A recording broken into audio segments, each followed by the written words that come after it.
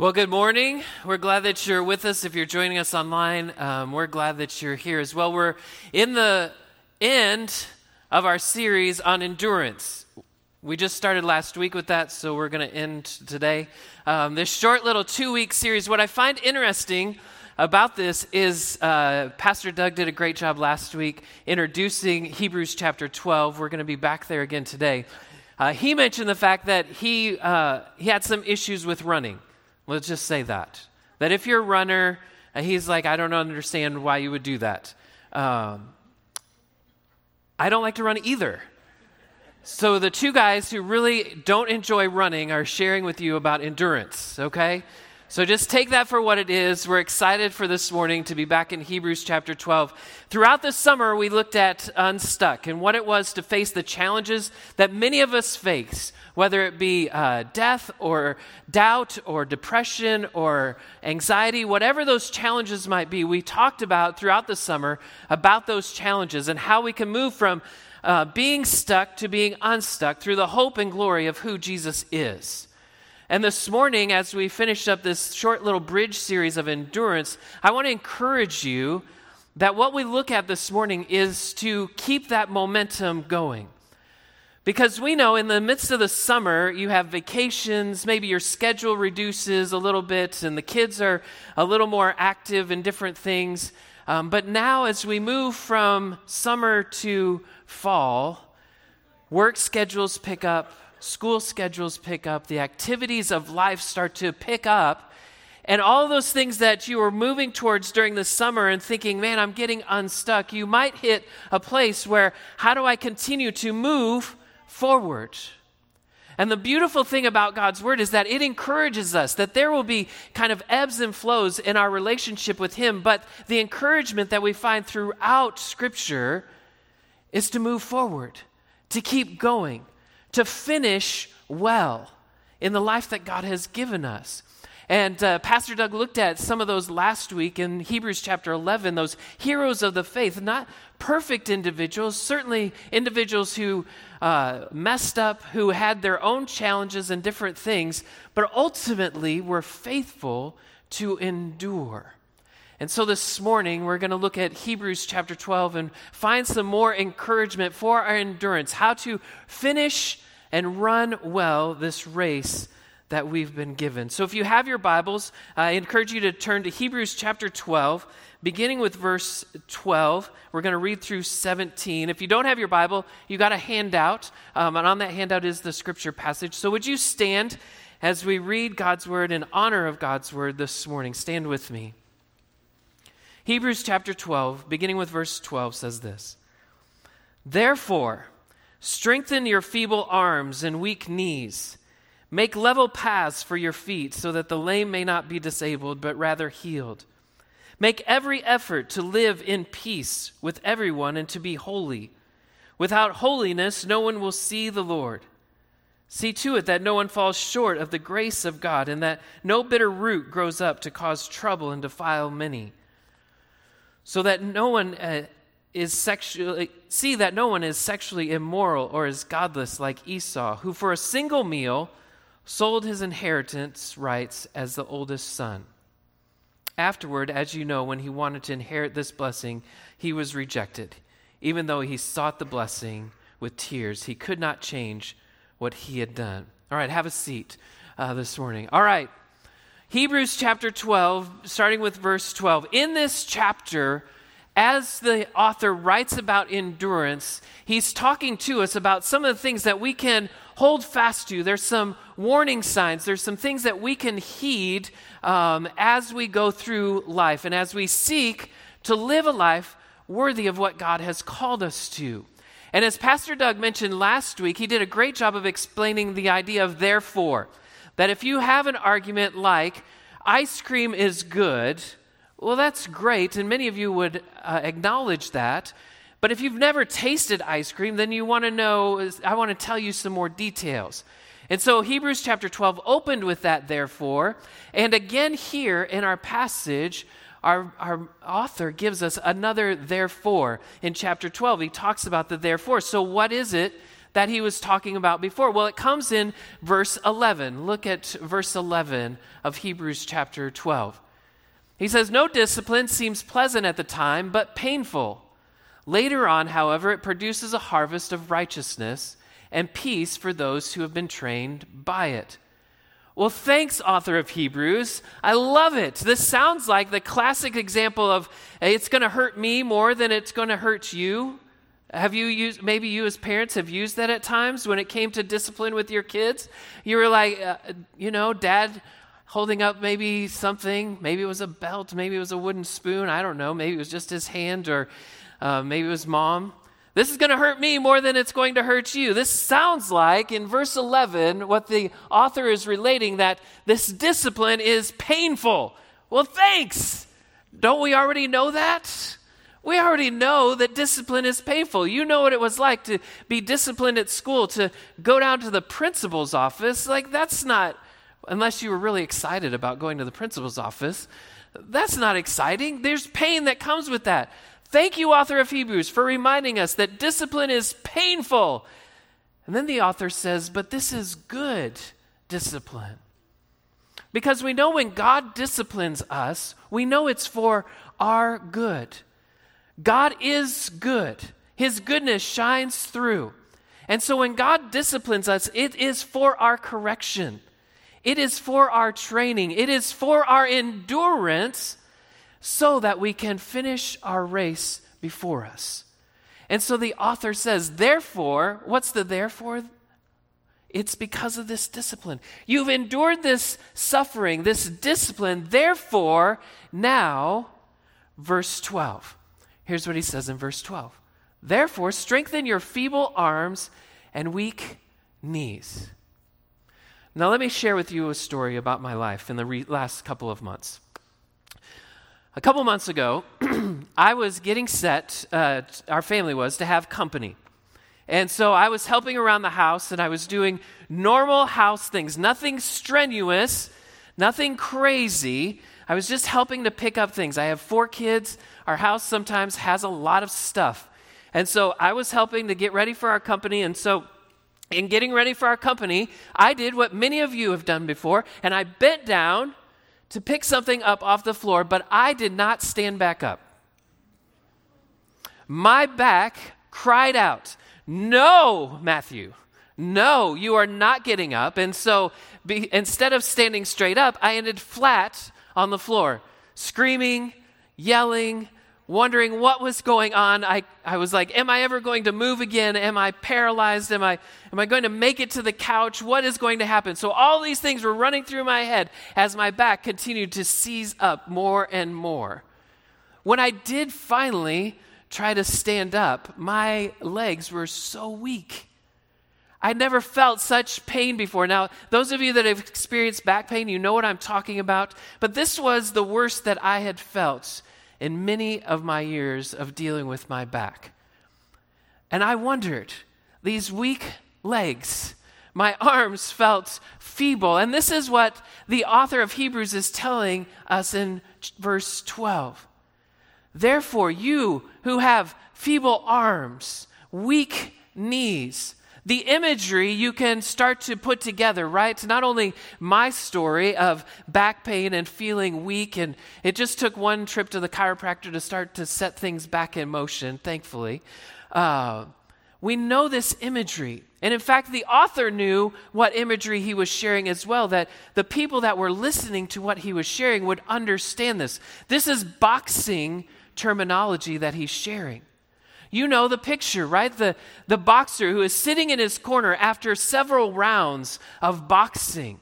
And he's sitting in the corner and he's like, man, I don't know. They're spraying him with water. They're cutting his eye open so that he can see just a little bit. And he's sitting there and the bell rings and the boxer steps onto the mat, arms down, knees just barely hanging on, puts up those arms and says, I can go another round. The author tells us that if you are one that has these feeble arms, these weak knees, that there is hope for you. There is an endurance that can be had in your life. He goes on in verse 13. Verse 13, he says this, make level paths for your feet, so that the lame may not be disabled, but rather healed. Now, this seems interesting. How do you start to make a level path? Well, the rest of my story continues that I was in back pain that night and wondering if I was going to be able to walk, get to the bathroom even. But I knew in just a couple of days, my family was headed out for our family vacation. And so when I went to the chiropractor said, hey, Matthew, great, we're going to get this back in order, but here's some recommendations for you for the next week or so. I need you to stay on level ground and don't sit for any long lengths of time. Well, my chiropractor didn't know that my family was headed off to Northern California.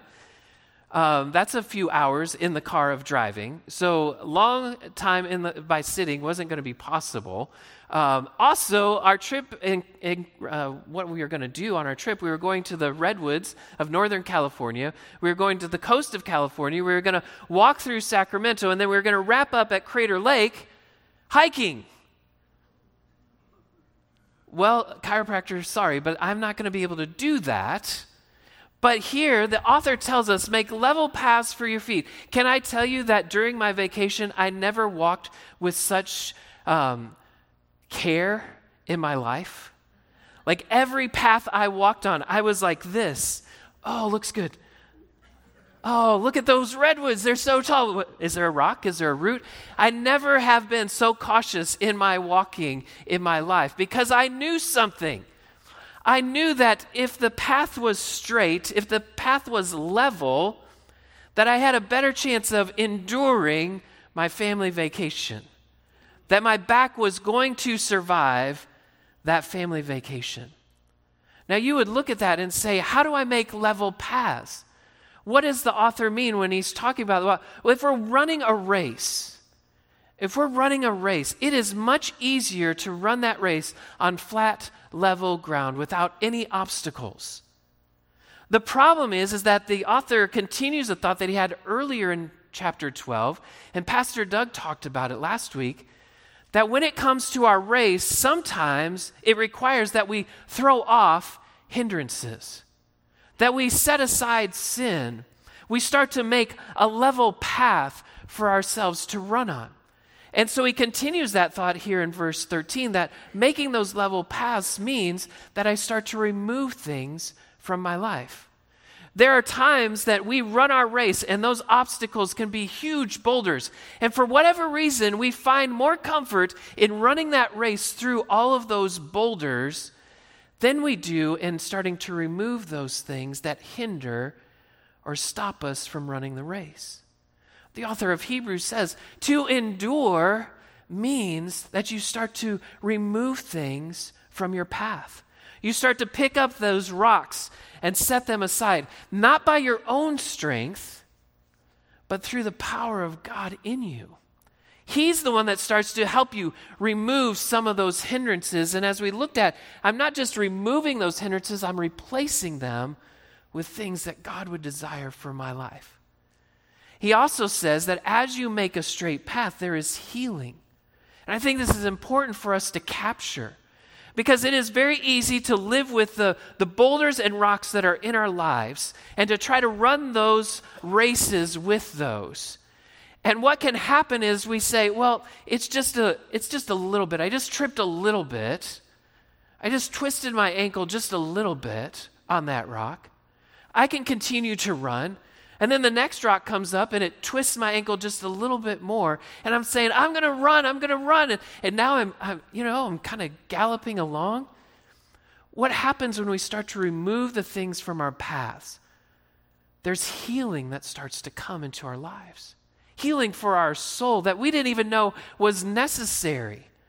Some of those things that we start to remove, we start to say, man, I start to feel a little bit different. There's something happening because God's strength and his power is helping me to move from this to this. There's healing that comes. I knew that on my vacation that as I walked those paths, the more I walked, the better my back felt. Now, it was challenging at times, but I knew that healing was coming, the more that I took care of it. Now, in that journey on our vacation, if I decided, hey, you know what, my back's feeling great, I'm going to climb the redwood tree in front of me, I don't know why I would do that. That's crazy. They're super tall. I would risk hurting my back even more. But the more care that I took with it, the better it felt each and every day. And the same's true in our lives. As we run this race that God has laid before us all to run, the endurance that we need sometimes is to start to remove those hindrances, those obstacles, not only for our spiritual growth, but also for our healing. We carry all kinds of things. Our boulders can be all kinds of things that we looked at this past summer. Those challenges that we looked at, they can be tiny little pebbles, they can be huge boulders in our lives. And we can choose to either run the race with those things in front of us, or through God's grace, we can start to remove those. And our path becomes level, and we start to see, man, there is healing that is coming to my heart. My love for God is growing, my forgiveness towards others. And as we look at the rest of this chapter, these verses this morning, we start to see what it looks like to live a holy life. You see, the charge before us is to finish. Run to the finish. And so often what happens is, as we go through our lives as Christ followers, we hit those boulders, we hit those rocks, and we say, well, God must not be in it. And so what I do is I move away from him. I start to move further and further away from him. And yet when it comes to endurance, our charge is to move closer to him, not further away from him. But there's not only just the charge, but there's also a challenge that the author gives us, starting with verse 14. There's a charge that he gives us as well in the challenges of living holy lives. And I want to spend the rest of the time kind of unpacking these things. And the first of those in verse 14 is to pursue character over conformity. Pursue character over conformity. Here's what the author says in verse 14. Make every effort to live in peace with everyone and to be holy. Without holiness, no one will see the Lord. So pursue character over conformity. And what I want you to see in that verse is not to achieve peace with everyone. That's not what the author says. He doesn't say achieve peace with everyone. He says pursue peace with everyone. And then it comes back to holiness. These two things, peace and holiness, go hand in hand. Be sure to see that in these verses, it is not achieving that peace with everyone, but rather pursuing peace with everyone. And there is a twofold aspect to this pursuit of peace. Not only is pursuit of peace with those outside of the church, but also a collective as the church to pursue peace. This means peace is pursued with all people in whatever circle they might run in. And individually, collectively, we pursue peace not because of our ability, but because of the holiness we are pursuing. As Doug pointed out last week, the example of our holiness pursuit is Jesus. He is holy. And so in faith, we are called to holiness as well. And holiness is tricky for us because we think in terms of holiness as being perfection. I have to be perfect. And true holiness, if you look at the writers of the New Testament, speak often about holiness and what it is to be holy. And Jerry Bridges, who wrote a book called The Pursuit of Peace, summarized it this way. Holiness is this: to live a holy life is to live a life in conformity to the moral precepts of the Bible and in contrast to the sinful ways of the world. Now, when I said character over conformity, let me add some adjectives to that. Godly character over worldly conformity. Our pursuit of holiness is to pursue godly character, the things of God. So the question becomes, how are you pursuing holiness? The initial steps of holiness are the accepting of the saving grace of Christ. This initiates our pursuit of holiness, but is simply the beginning and then becomes the process in our race toward the goal of Christ's glory shown through us. As I pursue holiness, the pursuit of peace becomes an imperative with others. I may not achieve peace with everyone, but the holiness I desire leads me to extend peace within my circles and outside. The first thing, pursue character over conformity.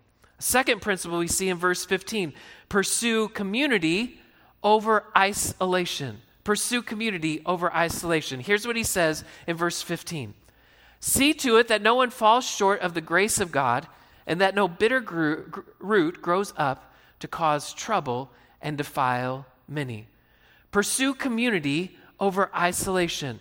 You know as well as I do what it is to have people that are surrounding you and caring for you. People that are looking out for your best interests. People that are looking out to tell you when you need to hear something that you're not willing to hear from anybody else. Endurance in our faith relies on having a community. The encouragement to our endurance is those in faith that we surround ourselves with. There's a great encouragement when we have others who will watch and care alongside of us.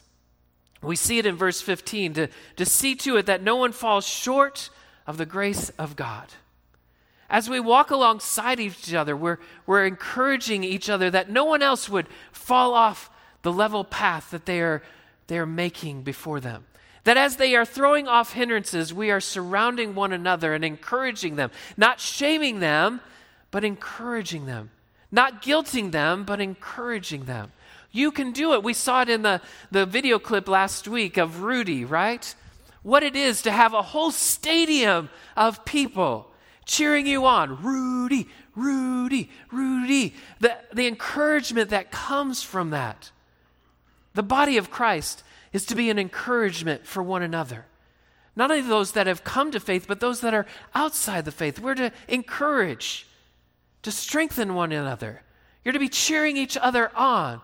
You're saying you can do it. We can do this together to strengthen each other. Each of us needs the reminder that the grace of God is an ongoing daily need. And as I'm reminded of my need for God's grace, then within the body of Christ, I'm able to extend that grace to others. Beginning next week, Scott's going to start a series looking at what it is to be aligned as an individual and as a church. How is it that we align with God's purpose as a church and as individuals? And where we find unity is in the grace of God.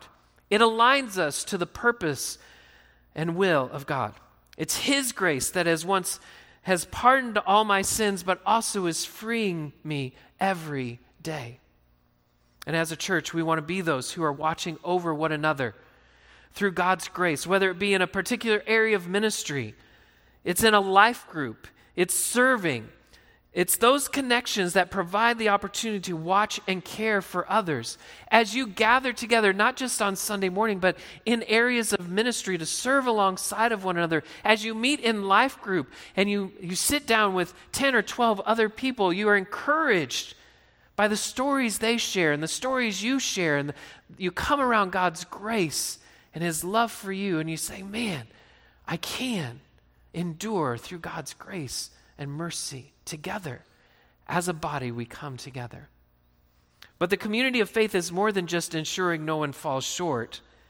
But the other motive within the community is so no bitterness or trouble or slandering of others will take root among believers. The author says when bitterness is left to bring, it brings division and dissension within the body of Christ. And that bitterness has caused many to quit the race, to forfeit the joy of their salvation, not only for themselves, but others as well. Instead, as we live out the grace of God in community, rather than in isolation, it causes our relationships with God and others to flourish. And so, if your bitterness is hindering your race, then begin seeking God's grace in order that you might throw aside that obstacle to God's righteousness. If it's a beef you have with someone else, then it is the pursuit of setting aside that hindrance to pursue the grace of God. if it's trouble that you seek to cause within the body due to your own selfish desires and goals, then it's seeking God's grace daily to transform your heart and mind to reflect His will. A third principle we see in verse 16. The third principle is pursue long-term reward over short-term pleasure. Long-term reward over short-term pleasure. Here's what he says in verse 16. See that no one is sexually immoral or is godless like Esau, who for a single meal sold his inheritance rights as the oldest son. Now, if you're Esau in the room, I'm sorry. We're not talking about you this morning. But you say, what's wrong with Esau? Like, where did he come from? Like, the author of Hebrews just trying to drops Esau. And what the author is saying is, don't be like Esau. Now, if you grew up in a certain generation of kids, there was someone else that we wanted to be like. We wanted to be like Mike. And so every time I would get on a basketball court, I wanted to be Michael Jordan. I wanted to dunk like him. I would stick my tongue out. I got the baggy shorts. I even had bicycle shorts to go underneath it. Everything was, I wanted to reflect. I started wearing a wristband up here on my arm. And so in order to be like Mike, my cousin and I had to drop the basketball hoop down to 7 feet. And we had to get a trampoline to be able to do that. And so I learned early that I wasn't going to be like Mike, okay? No matter how much Gatorade I drank or whatever, I wasn't going to be like Mike. The author of Hebrews here says, don't be like Esau. And you're like, well, what's wrong with Esau? Well, here's some backstory on who Esau was. Esau was a twin. His twin brother was Jacob. In the Old Testament, Jacob and Esau are these twins. Esau is the older brother. He came out first. But it's Jacob who later will have his name changed to Israel. And as the older brother, Esau had a birthright. In their culture, as the oldest, he was given the birthright. The birthright, what was that about? We don't really understand that. We don't think too much about birthright. And we say, well, if Esau gave up his birthright, who cares? Well, for Esau, it was a big deal. Because the birthright meant that if dad died, Esau inherited the family name, the inheritance. He was in charge. He took responsibility for the family. And more than that, the birthright was not just ordained by the families, but it was ordained by God. God had ordained the birthright to say, here's the way that you're going to care for your family. If the father of the house passes away, then the oldest son takes on the responsibility, the privilege of leading that home. God had ordained that. And so when it came time for Esau to have his birthright, Jacob, who's a little deceptive at times, if you read the Old Testament, Jacob comes to Esau and he says, Esau, can I have your birthright? And you can give me your birthright for this wonderful meal that I've prepared for you. And Esau says, sure, Jacob, take my birthright. I want this food. Short-term pleasure, long-term reward. There's nothing to indicate that Esau was sexually immoral, but we know sexual immorality is short-term pleasure for long-term reward. Selling our birthright for a meal, short-term pleasure for long-term reward. You see, the pursuit, the endurance that we seek in our lives is long-term reward, not short-term pleasure. And the author of Hebrews says, don't be like Esau, who sold his birthright for a single meal. Don't give up your faith for a single short-term pleasure. Now we know many of us are guilty of taking on those short-term pleasures and forsaking that long-term reward. Listen, this morning, do not hear shame, do not hear guilt in those. Know that God redeems and saves and transforms. The problem is that we get comfortable with our short-term pleasures, failing to understand the long-term reward. Doug talked about it last week. If you look at those heroes of the faith, they were faithful to something that they would never see, the promise of Jesus coming to earth to die on the cross for our sins. You and I know that reality. And so it's about the long-term reward. It's about serving God faithfully all the way to eternity. Don't give in to the short-term pleasures. Focus on the pursuit of the long-term reward. Do not be like Esau. In 1 Timothy chapter 6, verse 20, Paul gives Timothy a similar kind of challenge and charge. He says this, Timothy, guard what has been trusted to your care. Turn away from godless chatter and the opposing ideas of what is falsely called knowledge, which some have professed, and in so doing have departed from the faith. Paul tells Timothy, guard yourself. We need to be heeding that, listening to that. Guard your heart. You have heard these things. You're hearing it this morning from the author of Hebrews. Guard yourself, because it is so easy to depart from the faith when the challenges come, when the boulders get too big, and God says, I want you to endure. I want you to see it through to the end. We're reminded, be on your guard, for the immoral, the irreverent can easily sway you from the race you're running. It doesn't take much. For Esau, it was a simple meal, harmless for sure, but distinguished as irreverent and immoral by God. So don't be like Esau. The final principle in our passage this morning is to pursue repentance over regret. Look what he says in verse 17. Afterward, as you know, when he wanted to inherit this blessing, he was rejected, still talking about Esau. Even though he sought the blessing with tears, he could not change what he had done. Pursue repentance over regret. For endurance to be maintained, for those feeble hands and weak knees to be encouraged to finish running, to endure, one must heed this warning.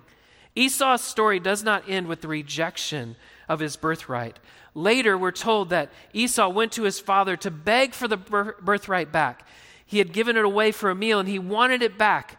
The regret Esau felt was compounded by the actions he had taken with Jacob. Here's the warning. God desires not regret for things we have done, but repentance.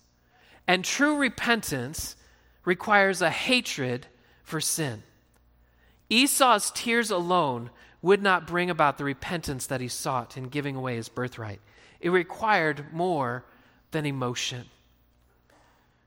Now here again, the rest of my story. I was laying flat on the floor, wondering about the trip that I was heading to, the chiropractor visit, all those things. But weeks before I was on the floor face down screaming, my body had been telling me, Matthew, something's not right. There were little tweaks, there were little steps that I would take that I would feel in my back, and I was just like, no big deal. I'll just keep going. The warning signs were there weeks before I was flat on the ground in my house. The warning signs are often there for all of us. And what we tend to do with those warning signs is we just continue to go about our days.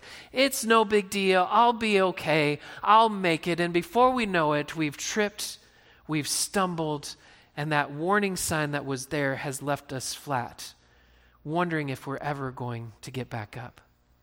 The author of Hebrews shares with us, heed these warnings. Remember, this letter is being written to Christians who were facing the challenges in the midst of suffering and persecution. They were wondering whether they should continue with this faith or go back to their old ways. Go back to the things that they knew that were comfortable and seemed safe at the time and didn't have all this suffering and persecution that was coming with it. And when sin begins to seep into the believer's life, it doesn't take long for us to begin to crave the former things of life.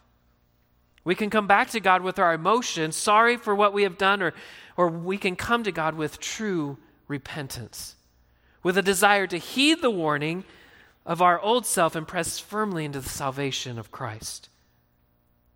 It is here we have to return to our disciplines.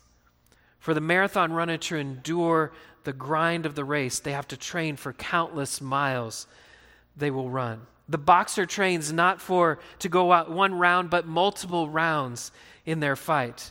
If they don't, they have little chance to endure the challenge of that race or the match. And it's no different for you and I.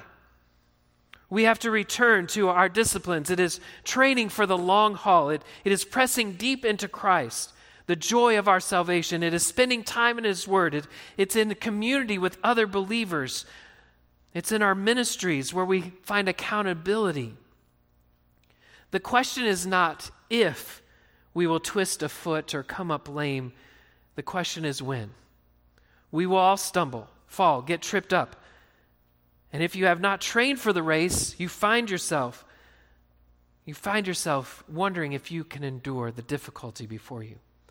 The gospel tells us that it is not of our own doing that we come to salvation in Christ. The centrality of the gospel is that Christ, in His love and His compassion for His creation, offered Himself as a sacrifice for you and for me. It's Christ who endured the indignation of the cross, bled and died so that you and I might have a relationship with Christ for eternity. This morning you have a choice to place the endurance of your race in our ability to succeed, or we can follow the example of those in Hebrews 11, who through faith in God endured, not able to realize the prize, but we know the prize to be Jesus. Have you been pummeled in life? Are you weak in the knees? Endurance can be yours when you rest in the saving arms of Jesus. In 1976, there was this amateur small-time boxer who was working for a loan shark. And the heavyweight champion of the world lost his title bout opponent. And so the heavyweight champion of the world picked this lowly kid, small-time amateur boxer to box in the championship fight. The champion boxer was all about the glitz and the glamour, and he didn't take the amateur boxer very seriously. And as they stepped into the ring, the heavyweight champion realized that this small-time amateur boxer had a lot of fight in his heart.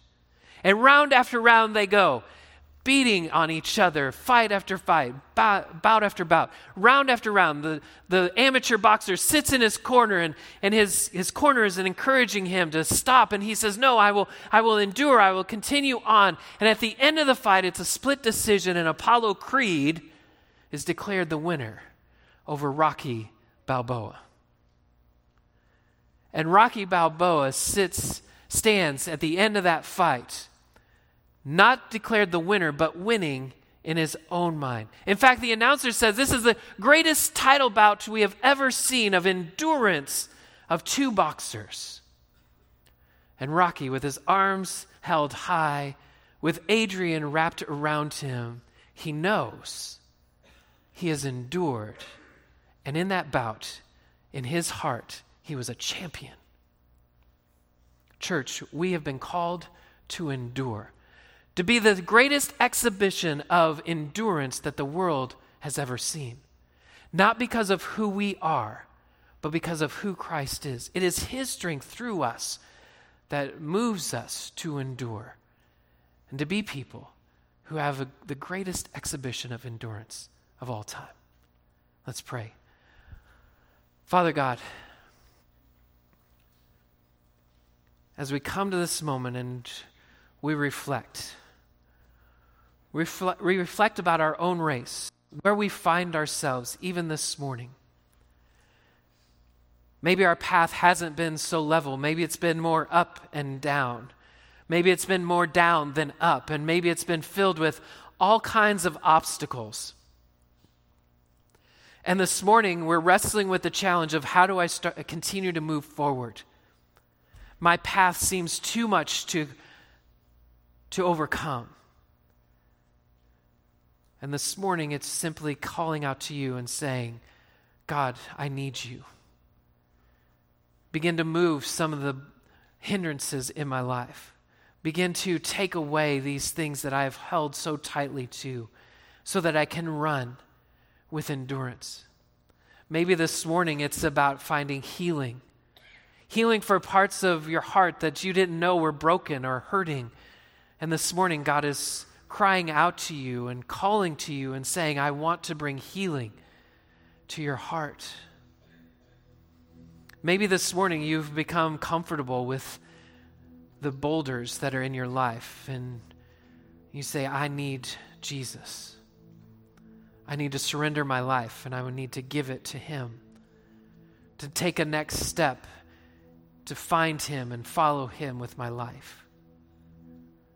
Maybe you've traveled a long time with him. Maybe you're looking at your race and you see yourself closing in on the finish line, and you're asking yourself, how can I finish well? God, no matter where we are, we all need you. We need you. Because this race that we run, we cannot do it alone. We could try to pull our bootstraps up, and we could try to run and get exhausted. You've not called us to that. You've called us to your character. You've called us to your community. You've called us to repentance. And so, Father, this morning, as we reflect on your word, may we come before you humbly, for it's your love, your grace that transforms our hearts and minds. For it's in your name we pray. Amen.